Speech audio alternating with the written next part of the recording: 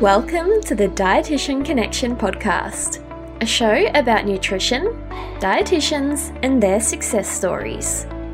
Through our conversations with nutrition leaders, we aim to inspire you, to connect you with like-minded colleagues, to innovate and push you out of your comfort zone, to create robust debate, to encourage lifelong learning, and to empower you to create more impact as a dietitian. Welcome to Dietitian, a new series brought to you by Dietitian Connection. Dietitian is hosted by the Today Show USA nutrition and health expert Joy Bauer, where she delves into different ideas and perspectives on some of the hottest topics in dietetics with two expert dietitian guests. There are so many confusing, compelling, and intriguing topics in the world of nutrition. And our goal at Dietitian Connection is to highlight and provide you with different perspectives and ideas on topical issues to keep you in the know, to inspire you, and ultimately to help you become the very best registered dietitian you can be.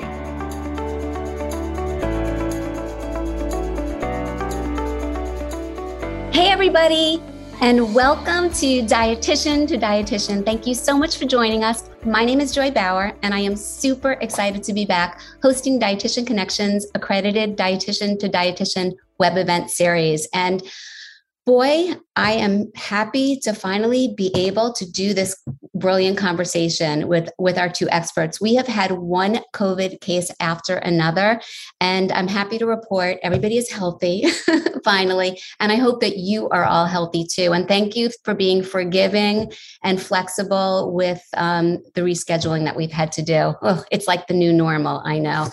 I also want to extend a very, very big thank you to today's sponsor for this event, Fresh Avocados. Love One Today, which is a leading source of the healthiest reasons and tastiest ways to enjoy fresh avocados. Clients and, of course, us healthcare providers love avocados because they're satisfying and they're delicious. But of course, the benefits don't stop there. And you can learn about the relationship between avocados, weight, and diet quality and download your free science-based resources at loveonetoday.com/weight management.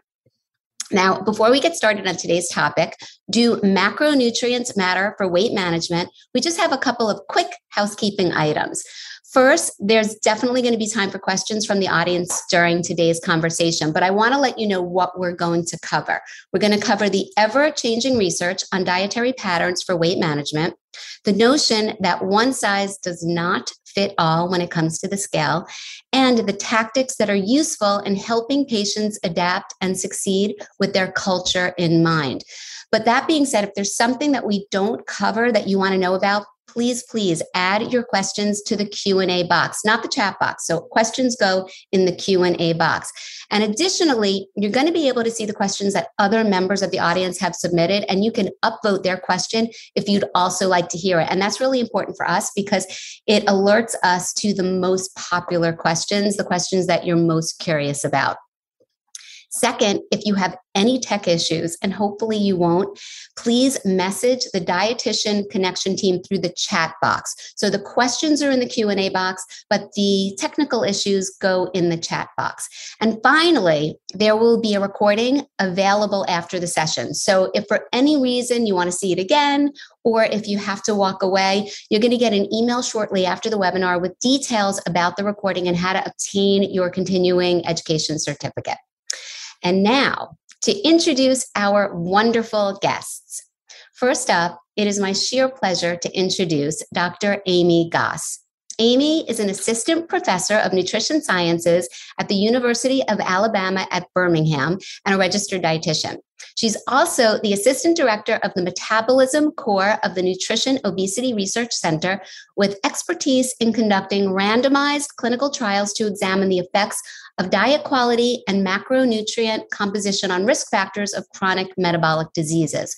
The goal of Amy's research is to identify effective, sustainable, and non-invasive dietary means of preventing and reversing disease with metabolic origins. Dr. Goss specializes in MRI techniques for the assessment of fat distribution and organ lipid content. And Amy recently received a $3 million NIH grant to conduct a controlled feeding study aimed at improving outcomes in children with non-alcoholic fatty liver disease. Welcome, Amy. Hi, Joy. Thank you so much for having me.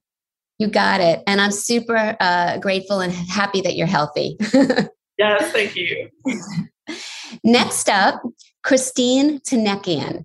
Christine is a dietitian clinician and certified health and wellness coach at Duke Lifestyle and Weight Management Center, which is formerly known as Duke Diet and Fitness Center. It's the only residential style weight loss program within an academic medical center. And it's been in existence from 1970 to present. I would guess. I have 2020 when it was under the other name, but it's strong and thriving. Christine has been practicing in the weight management field since 2007. She is also a certified personal trainer with the National Academy of Sports Medicine. Outside of work, Christine's mantra is enjoy what you want in moderation and mindfulness, and always consider the resources and costs to get the food to your plate. Welcome, Christine. Thank you, Joy. It's wonderful to be here. Thanks for having me. It's so nice to have you both. And again, thank you, the health gods, for bringing everybody together. And it's worthwhile noting that our speakers today each bring a very unique viewpoint based on their respective patient populations. Christine's patient population encompasses a wide variety of races and cultures and consists of patients who are 18 years of age and older, with most being clinically obese and having comorbidities such as prediabetes, diabetes, hyperlipidemia, hypertension, PCOS, and more. And Amy's patient population includes both adult and pediatric patients who also have chronic diseases such as type 2 diabetes, obesity, non-alcoholic fatty liver disease, and PCOS. And now I'm going to jump into the questions. Are you ladies ready to chat? Absolutely. Ready. Excellent. So I'm going to start with Amy, and I'm going to ask, when it comes to counseling on weight loss and weight maintenance, does the research favor one dietary pattern over the other? Yeah, that is such a great question. And it's such a big question too, right? So I think the short answer to that is that for some people, yes, macronutrients do matter for weight loss and weight loss maintenance. And for other people, maybe not. And this really, if we're talking about what long-term studies have shown us, right? It's 9 times out of 10, when you put two diets head to head, whether it's like a low-fat diet or a carbohydrate-restricted diet for weight loss, in the long term, like over a year or longer, oftentimes there is no significant difference between the groups in weight loss. And that's been shown, again, like I said, in multiple studies. But what we're sort of missing there, and this sort of relates back to the research that we do here at UAB and in our lab, when we're just looking at if we're just asking the question about weight loss, then we're missing a lot of information about how macronutrients are in fact affecting health. And a lot of times it's not necessarily, when it comes to metabolic health, it's not necessarily about body weight or adiposity per se, but where adiposity is located. So for instance, in our lab, we've done a lot of research doing controlled feeding studies looking at diets that are either carbohydrate restricted with a low glycemic load or fat restricted with a higher glycemic load. And in our controlled feeding studies, we give a energy level that's weight maintaining. So we're specifically asking the question, in the absence of weight loss, how are macronutrients affecting body fat distribution and also metabolic health? So how are macronutrients affecting things like insulin sensitivity and insulin secretion and things like that? So, in some of these longer term studies where they're just looking at loss of body fat alone, total body fat or total weight, what you see in these populations that lose, where you don't see the differences in weight loss, there's a lot of variability in response, right? So some individuals to a carbohydrate restricted diet will lose a lot of body fat mass. Others lose very little or sometimes gain weight on that dietary approach. On the other hand, in a diet that's fat restricted, you'll see people that lose a lot of body weight and then others that don't. So it's sort of this idea that that's not a one size fits all, right? It's what, like we say over and over again, it's about figuring out which diet is most appropriate to someone based on their genotype and also their metabolic phenotype. So for instance, we assume that individuals that don't lose weight on a specific diet in a research study, we think, oh, well, they clearly weren't adhering to that diet. But I don't think that can necessarily be assumed, because it could be that, in fact, that diet is not appropriate for that person's metabolic phenotype. And I'll give an example of this. So one of the factors that we think about when thinking about someone's metabolic response to food is insulin secretion, right? So like, for instance, in our study, we'll have two individuals, same body size, give them the exact same glucose bolus. One individual will not secrete that much insulin. The other individual will secrete for the exact same bolus of glucose 5 times that amount of insulin. And what do we know about insulin, right? So insulin is very lipogenic. It stimulates fat deposition. It inhibits fat from being mobilized and oxidized. So it's promoting body fat deposition in a lot of people. So macronutrients can definitely play a role in how someone is losing weight in response to diet and that sort of thing. So, but going back to our studies, so what we found when we do not energy restrict our participants and we place them on a low glycemic carbohydrate restricted diet compared to a high glycemic diet, we find that in multiple studies that we get selective depletion of what we would consider metabolically harmful adipose tissue depots, which would be the visceral cavity, right? So the fat around the organs underneath that abdominal wall, and considered the intra-abdominal visceral cavity. We find depletion of that in the absence of weight loss. We've found depletion of intramuscular adipose tissue that's within the skeletal muscle that's been linked to insulin resistance at the skeletal muscle. And then we've also done work in fatty liver and in the pancreas, looking at how diet macronutrient compositions can sort of deplete these ectopic lipid stores in the absence of weight loss. So you can kind of think of it as like improving your metabolic health by sort of remodeling where your body is depositing lipid in response to these different macronutrient diets. So that sort of like I said, the short answer is with weight loss, it may not make a huge difference, but if we look beyond body weight, right, at how diets are affecting metabolism in different people, then macronutrients may in fact play a really large role in that. And then also I think in terms of weight maintenance, there's a lot of work that still needs to be done to figure out how we can keep people, once they lose weight, in a weight maintenance condition, like keep the weight off. So I think there's still a lot of unknown. A big part of weight regain comes to whether during weight loss, is the diet affecting your metabolism in a way to where your energy expenditure is dropping, you will have lost lean mass. All of these things can put you at risk of weight regain. What's your appetite? How is your diet affecting appetite regulating hormones and how your brain is sensing those hormones can all play a role in how you're able to maintain weight loss. So it's a very complicated question that I think there's still a lot of emerging research on how we can best help patients do that. And it's so fascinating. And it sounds like you're really in the weeds and in the midst of the research that us dietitians will be following in the years to come. Super exciting. Wow. Well, thank you for that. And now, Christine, like from a practicality standpoint, do you find that patients are able to actually understand and use macronutrient guidelines as effectively as, let's say, calories? Because it could get a little bit complicated. We all know those people that, track their macros, but it's not necessarily an easy thing to actually do. Yes, that's a great question, Joy. And I am seeing a lot more folks interested in macros, as you point out, without often a lot of understanding about what the macronutrients are. So of course, some basic education about that is important. I also want to say, though, and as I was listening to Dr. Goss speak, it was really interesting to hear the points that she made about the different diets and benefits people can get outside of weight loss, because I feel that's validated from my standpoint based on what my patients tell me.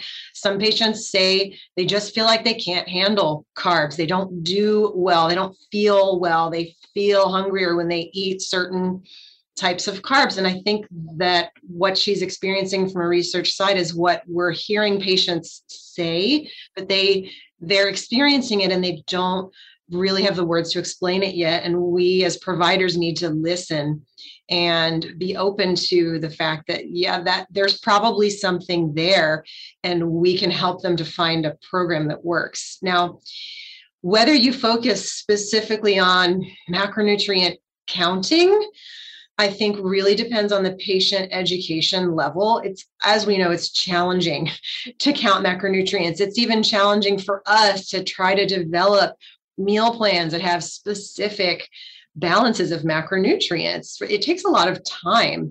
And I know that as a clinician, I struggle with that because I have a certain amount of time with a patient, but the amount of time that I have without the patient to work on a meal plan separate from my interaction with them is extremely limited and honestly not realistic.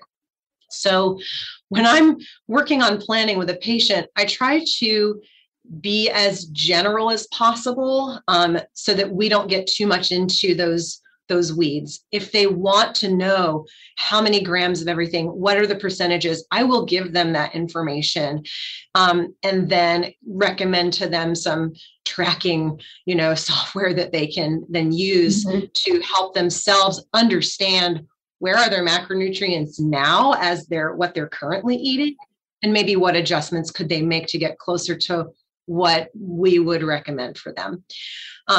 But I often also just focus on food groups as a way to get closer to those macronutrients. And we know that focus on the types of foods can be more useful and more practical as opposed to quantifying.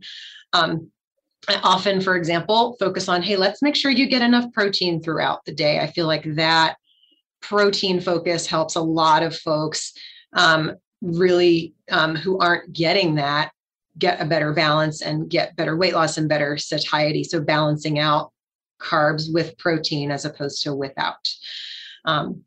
So that's where I would stand on the macronutrient question.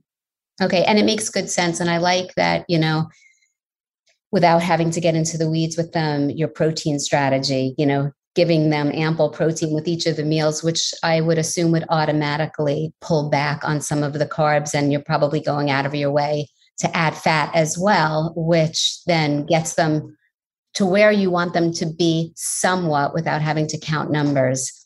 Exactly. Yeah, it's so tricky. And speaking of fat, I'm going to turn over to Amy. I have so many questions on fat. And I guess the overwhelming question that I have is, how do good and bad fats impact weight and overall health? And I want to hear about both, not just weight. And I like that you talked about in your research that like the overwhelming positive response is with health, because I think that's the direction that everybody's going in these days. Everybody will constantly want to, or a lot of people will choose to lose weight, and a lot of metabolic issues will improve as people lose weight. But I love the fact that you're seeing phenomenal benefit in the health direction without even the weight loss. That's pretty huge. Yeah, it's kind of a really exciting thing too, because with our participants, especially, I do research on kids too, being able to not even to tell the parents and the child, this is not a weight loss study, right? We are specifically focusing on how these foods are affecting your specific condition, your metabolic health. It doesn't have to do with the body weight. That's not something we're going to discuss even. I think that's a really empowering thing that you can, a tool you can give parents, in the way you approach it with children and adolescents. But back to the fat question too, it's overall context of the diet. When it comes to dietary fat, like with everything, context matters, right? So If you're eating what we would consider like a typical American diet, I think certain types of fat could be pretty harmful in terms of risk factors for different things like heart disease and those sorts of things. Mm-hmm. What we found in some of our research, when we have we've done research with low glycemic load, low glycemic index, ketogenic, very low carbohydrate ketogenic diets.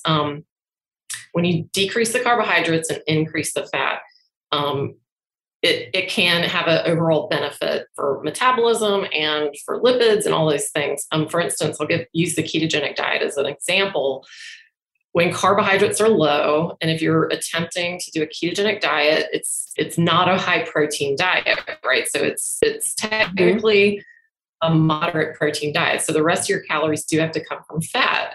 But in that context, what we find in our studies is that even if saturated fat is higher than what we typically see recommended, obviously all the unsaturated fatty acids, they're going to be higher as well. But we can still see benefits in terms of HDL cholesterol, triglycerides, LDL. All these things do improve in our studies when we provide a higher fat diet. And Jeff Volek's work in his lab, he's at Ohio State, he's done this type of work too and looked at the effects of eating higher saturated fat in the context of very low carbohydrate diets. And they found that it doesn't actually, when you eat the higher saturated fat, it doesn't result in higher circulating saturated fatty acids, because it's kind of thought that those are essentially like readily oxidized in the liver when your insulin's pretty low and you're not consuming a lot of carbohydrates. So in that context, you can consume higher fat. However, if you're combining a high fat intake with a high sugar, high glycemic, high processed food intake, that's when we really see some detrimental stuff. So kind of in the lower carbohydrate, in our studies, we recommend patients try to get fats from a variety of sources with a focus on plant fats. So we're talking avocados, fatty fruit, olives, olive oil, like focusing on plant sources, but then also encouraging them not to be scared of eating other saturated fat sources. So that's sort of, again, the context of the overall diet, I think, is super important.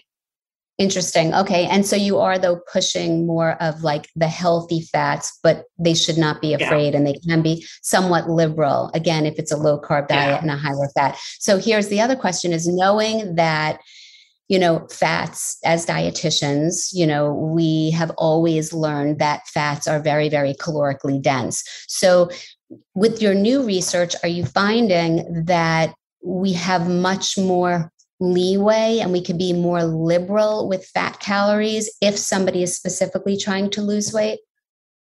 Yes. So in some of our studies, like in the context of weight loss, if you are restricting carbohydrates, increasing the fat can increase fat oxidation, particularly in the liver, pretty dramatically, right? But that's the goal of weight loss, is you want to oxidize body fat, not only the fat you're eating, but also body fat. So the idea behind the carbohydrate restriction is that when you limit the carbohydrates and insulin is low, that is permitting your body to sort of mobilize its body fat stores and oxidize and burn that on top of the fat you're actually consuming in the diet. Another part of that too is when you're incorporating the higher fat content, patients do find it to be pretty satiating. They sort of, without telling them to calorically restrict, they end up calorically restricting on their own because of that very fact. So it can be a very appealing approach to weight loss for many people. That's a great question. Okay. And so we have, I don't want to ignore, we have a lot of questions that are coming in and folks are asking for an ideal. I realize it's not a one size fits all plan, but do you have some sort of a ballpark ratio? And maybe, I'm not sure who wants to answer this question of what the macronutrient breakdown and ratio would be. So I guess this would not necessarily be like a super low carb keto like, but what should we be aiming for? And are there any apps to help patients, clients track their macros if they should want to? Are you asking about, is there an ideal ratio for a low carb diet or an ideal ratio overall? So I would say overall, like before you get to know people's specific responses and markers, do you have any ratio that you roughly start with when working with patients? And I'm interested to hear the app question also. And again, I realize most people are not going to want to track their macros, but it could be helpful to know if you like any of the products that are out there. Well, I'll jump in just quick and say that I tend to start with, let's make sure protein is adequate first. And then we follow up with, okay, what kind of carb and fat ratio do we want after we've ensured we have a baseline, I would say moderate protein intake. And I tend to use, I learned years ago in a training from the American Academy of Nutrition and Dietetics, then the Dietetic Association, that a minimum goal for during weight loss of protein is 70 grams daily. And we used that for many years when I was doing the residential program at Duke Diet and Fitness Center. We used that as a baseline, a minimum for every single person that walked in the door. And we always found that if they weren't getting that number, they tended to be hungrier. And as soon as we corrected it, no matter what kind of fat or carb ratio they were following, it tended to fix the problem. So that's kind of the starting point for me is let's get that 70 grams of protein across the board, no matter what type of calorie amount the person's following. After that, if they're eating more calories or if they're a larger person, we might increase. So, it depending on how many calories you're getting or how big the person is, it could be a range of like 20% to maybe 30% of calories from protein. But I also will often use anywhere from 0.5 to 0.8 grams per pound of healthy body weight. So healthy body weight being maybe what their weight would be if their BMI was between 25 and 28, for example. So something realistic, not too low, but not too high either.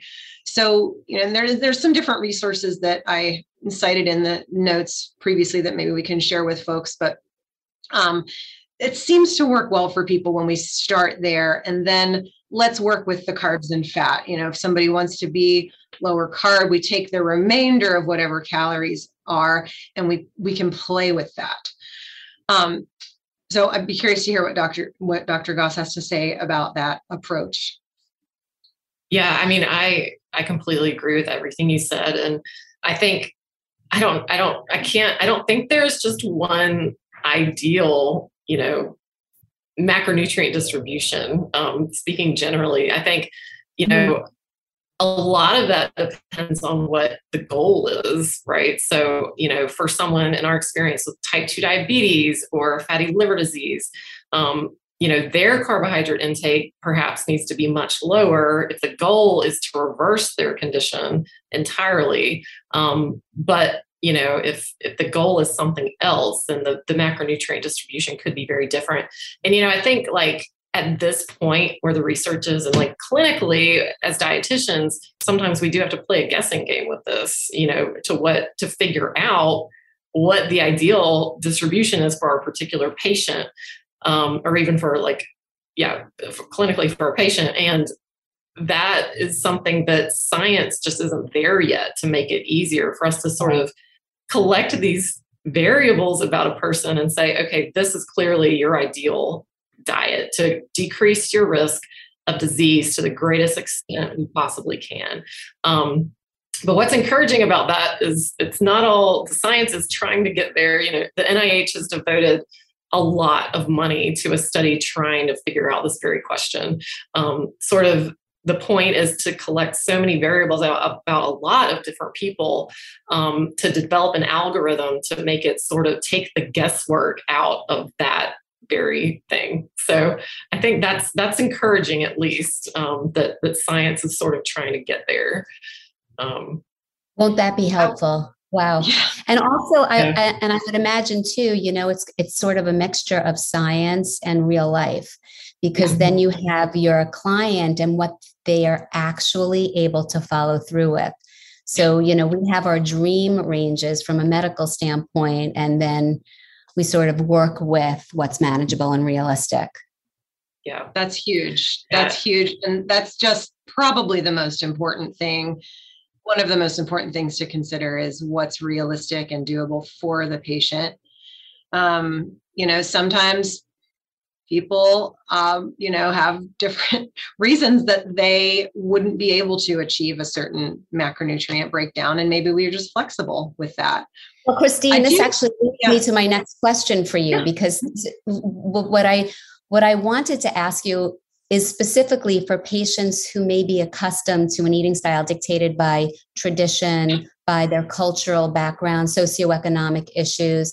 Do you have any tricks or strategies or ways that you're able to sort of connect with them and help them to, create and stay with a successful weight loss journey or health-oriented journey? Right. That's a great question. I can say if the best trick or strategy that I've got up my sleeve is motivational interviewing.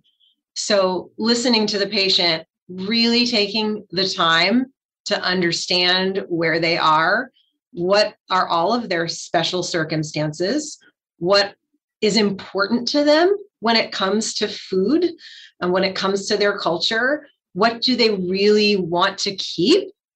And what might they be okay with letting go of? And we never assume that for one particular culture, it's going to be one thing or another. I've talked to some folks from Southeast Asian cultures who really want to keep their rice, and some of them don't care about it. So it's person to person. It's not dictated just by the culture. So I never assume that if a person of a particular color, race, area of the country walks into my door, that they're going to have certain preferences. We always need to listen to them. Once you feel like you have a good understanding, then it's starting to ask questions about what do they already know about how their diet is impacting their weight or impacting their health. What do they already understand about macronutrients or insulin? What sorts of disease processes do we already know they have? Do they have known insulin resistance? Do they know how the carbs impact them? Do they know what has carbs? So lots of asking questions to determine what's this person's level of understanding, what's important to them, and where are they willing to go? And so then, of course, once you know that, having that discussion, okay, how is your diet impacting your health? What are the important pieces that we could try to modify to have some important changes, explaining what those changes could be? If we can tell them insulin makes you hungrier, insulin makes it harder to lose weight. If we can slow down your insulin activity by modifying your diet, it will make a big difference for you. That is the kind of thing that really gets patients to listen and maybe be open to some of these modifications that we know might be useful, just explaining that process to them. And so once you have them motivated, this is probably a very tough question to answer, but any advice or tips that you can toss out would be so helpful. So you have your patient and you finally you educate them on the science piece and you have them super, super motivated. But how can we help clients succeed with their weight loss goals when they may only have access to or the means to rely on certain types of foods, certain fast food restaurants, things like that? It's always so heartbreaking and agonizing. It is. It's definitely agonizing. And I have several patients who are in those kinds of situations, for a variety of reasons, a variety of circumstances. And it is difficult. So your first step is to, if they have limited means, really assess what are the specific barriers. Is the barrier simply money? Is it cost? Or is the barrier access to a good kitchen for food preparation? Is the barrier their working situation where they can't bring food in because they don't have access to a fridge? So they need shelf-stable food options that they can bring in. So if you know as many specifics as possible as to what is making it more difficult for that particular patient, then you'll be more easily able to tailor the suggestions. So, I have a patient who has 10 kids. So clearly money is going to be a challenge for anyone with 10 children. She has a job as a cleaning person, and she doesn't have access to a fridge during the day, and she doesn't usually eat anything at lunchtime. So we've been talking about what are some simple, affordable, from Walmart, shelf stable options that she could bring in a bag to have she does get a break. So during her break, that would give her some balance.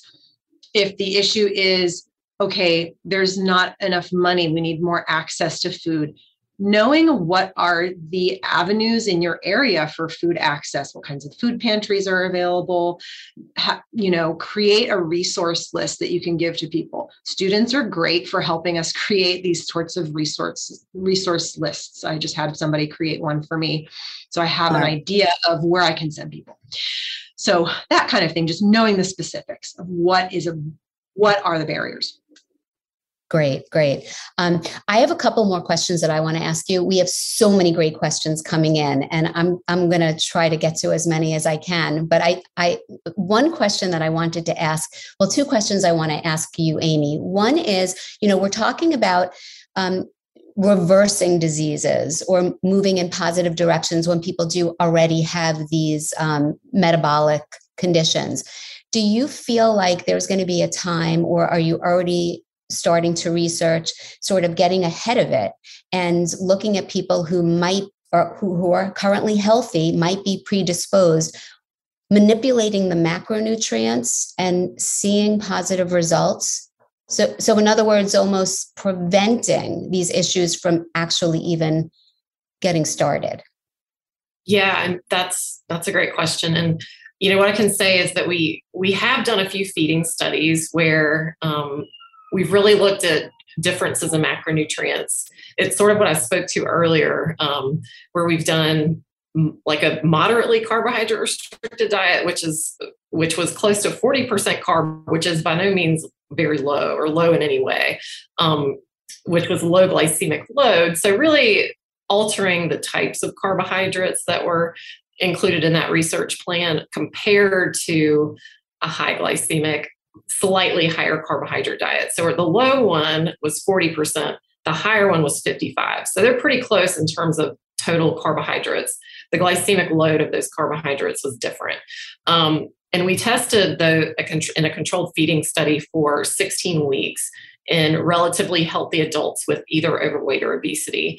And what we found in that study was that with the low glycemic load diet, there was that depletion of visceral fat. So in 8 weeks, those participants lost about, I want to say on average, 11 to 15% of their visceral fat, which is pretty impressive, in the absence, again, of significant weight loss, suggesting that overall that is decreasing their risk of metabolic disease, right? Decreasing their risk of type 2 diabetes, fatty liver disease, because visceral fat tends to go hand in hand with liver fat. So yeah, I think there are some promising, I think a low glycemic load diet in general is healthy for anybody. And it can work to possibly prevent progression to type 2 diabetes. But that's, I think overall improvements in diet quality, period, can, in a sense, reduce risk of metabolic disease, right? Mm-hmm. So it may not even necessarily be about the macronutrients per se, but more about the overall diet quality for healthy individuals to prevent disease. Okay. Mind if I jump in here, Joy, for a second? I just want to validate what Amy is saying, because from my perspective in the clinic, I feel like I see a lot of people who say, well, my stomach is shrinking, but the scale isn't changing that much, and they're still frustrated. So that gives us something that we can say, well, the reason that might be happening is because of what you just said. You're losing that visceral fat, which is dangerous and problematic. And even in the absence of that number moving on the scale, you're going to see benefit from that. So I think these are things that we can use to help patients keep going when the scale doesn't do what they want it to do. That's one of the biggest challenges I have in treating people who want weight loss. When the scale doesn't move, what else can we tell them that they can celebrate? Right. It's those non-scale victories, and health is the huge one. I feel like health and energy and comfortability are so much more important and bigger than the number on the scale. And our job as counselors is to really communicate that and keep them energized and excited and motivated, for sure. And one diet that I do want to ask you guys about is the Mediterranean diet, because I mean, it's thrown around and touted as, the absolute best diet. But it's very, very loose in terms of guidelines. So Amy, like how do you feel about your research and macronutrient breakdown and just in general, the Mediterranean diet? Yeah, I mean, I feel like there's plenty of research. Like you said, there's not a very strict definition in terms of what a Mediterranean diet is. So in terms of how it's researched, every study that looks at it defines it a little differently and maybe includes different foods in that approach. But in general, like I think it's a high quality diet. And for the average person, it's going to be it probably is a beneficial way to eat depending on how you approach it, right? It's including lots of healthy fats, and it's including lots of whole food sources. So yeah, I mean, I think it can be done in so many different ways but in general, like generally speaking, it's definitely a great way of eating. So, okay. I'm gonna take some questions because so many are coming in, and I'm really afraid that we're going to run out of time. So somebody asked a question about fructose. So I want to go over to this. Let me find this. So this is for either Amy or Christine. What are you seeing with regard to body fat, metabolic response, glycemic and liver health for diets with higher fructose intake? Could be from added sugars like sucrose, but also from fresh fruits and fruit juices in general. I recently saw a recommendation to limit fructose intake to 25 grams per day. Great question. We have a bunch on fructose, so I'm glad that we brought this up. Go ahead, Amy. You can take that one. Want me to tackle this one? Okay. So fructose is very interesting to me because it is, you can think of it, it doesn't necessarily stimulate insulin secretion, but it's metabolized in the liver similar to alcohol. So it can promote fatty liver in the way it stimulates what we call de novo lipogenesis, right? So manufacturing lipid in the liver that can be stored when fat oxidation is limited. So in our study, in our fatty liver study, in our kids study, we tried to limit. So we were testing a moderately carbohydrate restricted diet, which was about 100 grams of carb per day, compared to a fat restricted diet. However, both of these diets were quote unquote high quality diets. So we tried the lower carbs arm was free of added sugar. We tried to also keep added sugar really low in the fat restricted arm. And in the pilot study we had, so we just got the larger grant funded, but in the pilot study that we published, both groups lost some liver fat. The lower carb group lost more, and we had more adolescents achieve what we consider total reversal of fatty liver disease. So I really think that fructose and sucrose, so sugar, high added sugars, sugar sweetened beverages, all of these things can be very, very lipogenic in the liver and contribute to fatty liver disease for sure. It's interesting to me that you were able to have the adolescents or the younger pediatric patients adhere to a diet like that, because it's tough. It's tough, yes. We were honestly a little shocked too that we got such good results.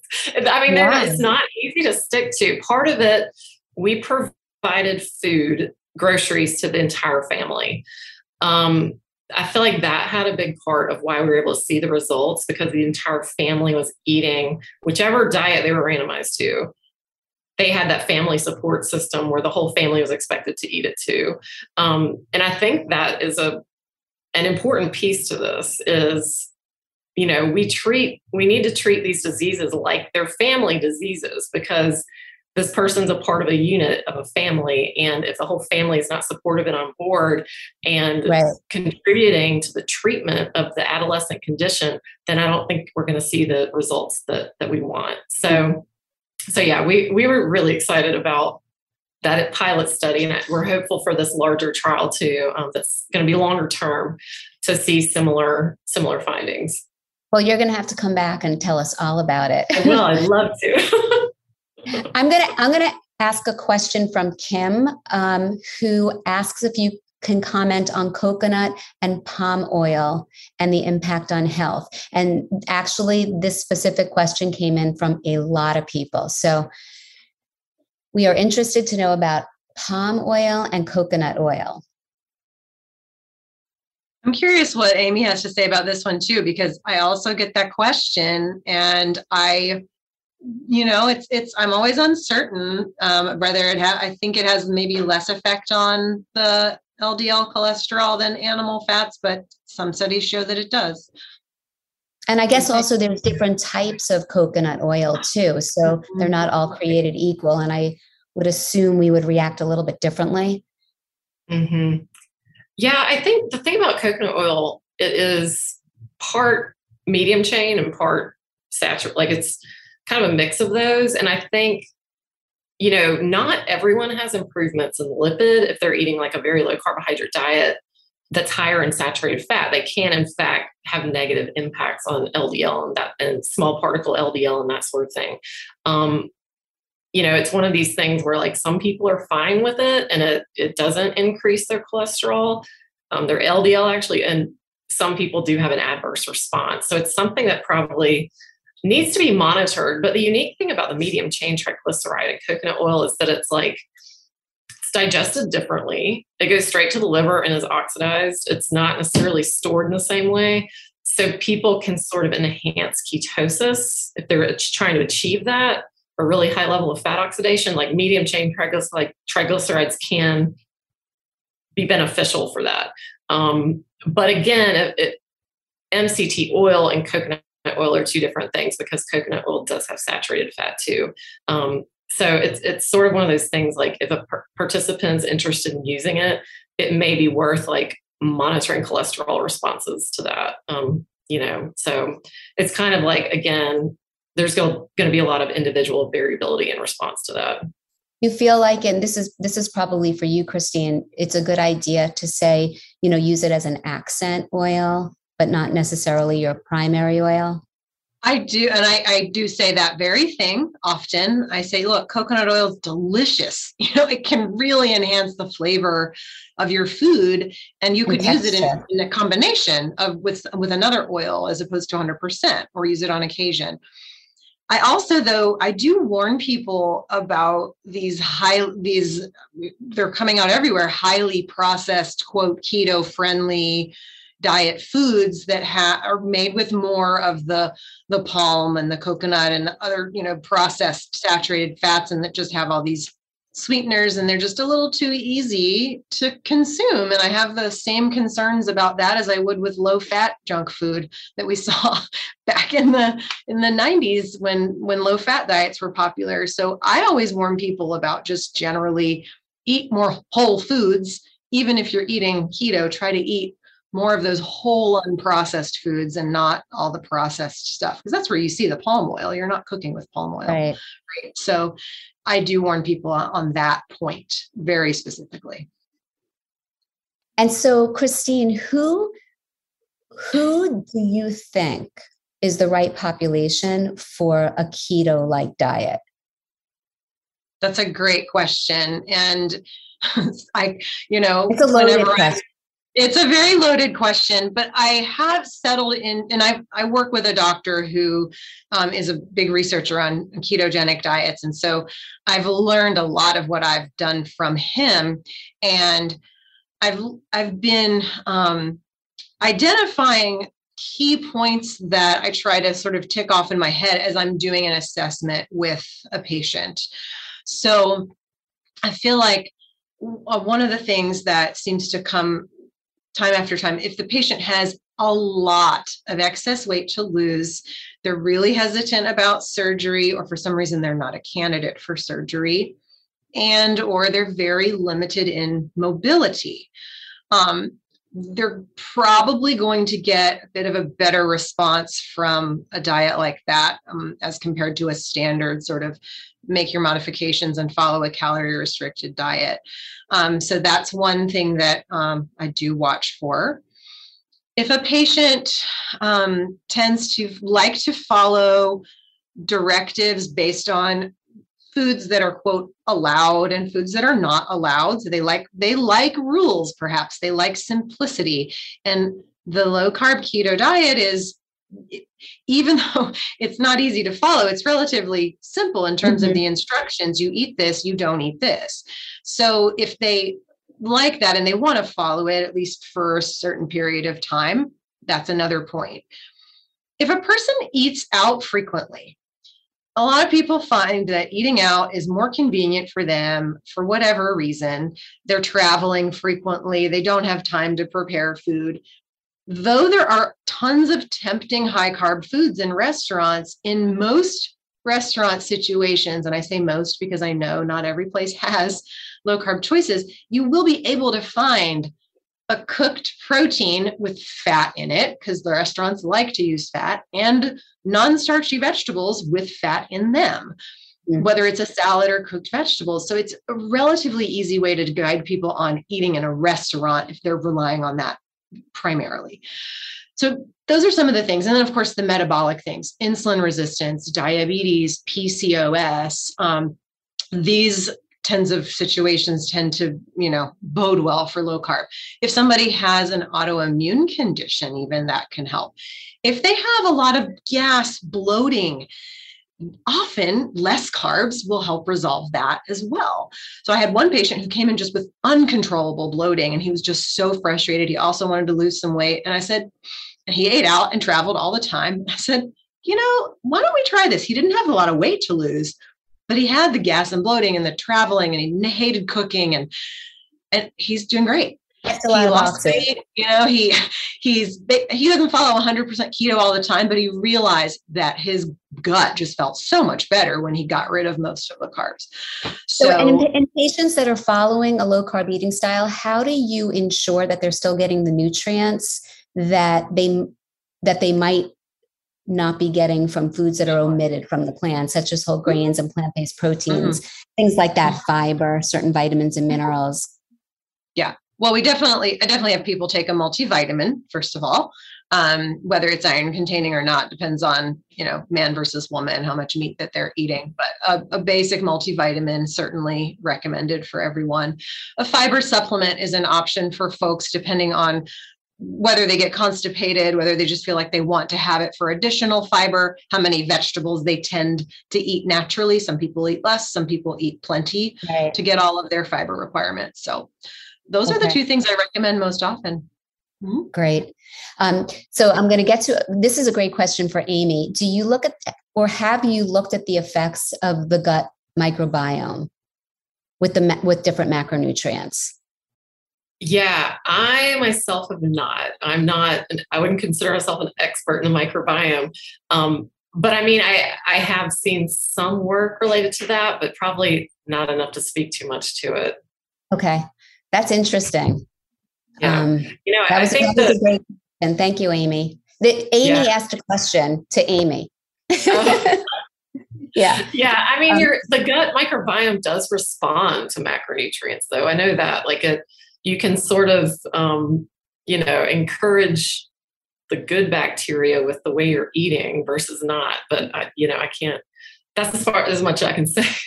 Right. It's an interesting question, because I think a lot of the prebiotics are within the plant-based carbs.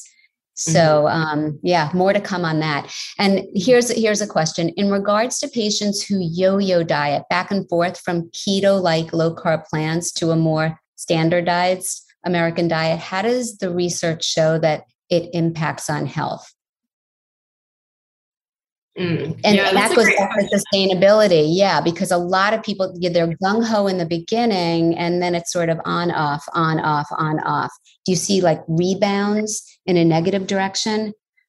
Yeah, I think you definitely can. I'm not really familiar with like research that's followed patients that long term. So someone who treats clinically with a ketogenic diet might be able to speak to this more, because people often use it as a tool when they want to lose 5 to 10 pounds, and then they go back to their normal diet. So that's pretty common, I think, in folks that are, it's so popular right now, and there's so much information on the internet about it. That's easily accessible. So I think people, they do experiment with it just to like lose some weight rapidly, whether it's water weight or actual adiposity is, anyway, but but the long-term effects of that, I don't know, if that's a good or a bad idea. I can probably comment on that too. I see that frequently. And whenever I'm recommending a ketogenic diet to someone whether they've done it in the past or whether they're doing it for the first time, I always give them the talk about, this is a plan that we can try. It is challenging to sustain. It is maybe not the thing that you will do for the rest of your life. And I want to support you in working through it and making modifications if that's needed, because you can risk regaining weight if you go off and on of this type of diet. So I try to give people that understanding first and explain why the rapid regain happens, the fluid, fluctuations. But people do struggle. They get used to eating keto and then they love all that high fat stuff, right? But then they start to want the carbs again, but they still love the fat. Yeah. And so that's very common. They're like, oh, now I'm used to all the heavy cream and I want to eat the heavy cream, but I also want the pizza. Pasta. Yeah. So I kind of say, you can't really have it both ways. I think we have to be more moderate in our approach with those fatty foods if we want to also include some carbs. And I try to come back to, listen, if we want to include some of those carbs, we got to go back to a sort of calorie focused, total portions focused approach to keep weight loss going. And I always try to be flexible with them. Like, look, if you want to incorporate some carbs, let's do it. But we've got to be mindful about how much overall we're eating. So it's always a negotiation. But the effects of weight going up and down, as I understand, when your weight goes down, you can lose muscle and fat. But when your weight goes up, you're mostly gaining fat. So the overall result of ongoing yo-yoing is just a net loss of muscle and more fat in terms of proportions over time. And slower metabolism.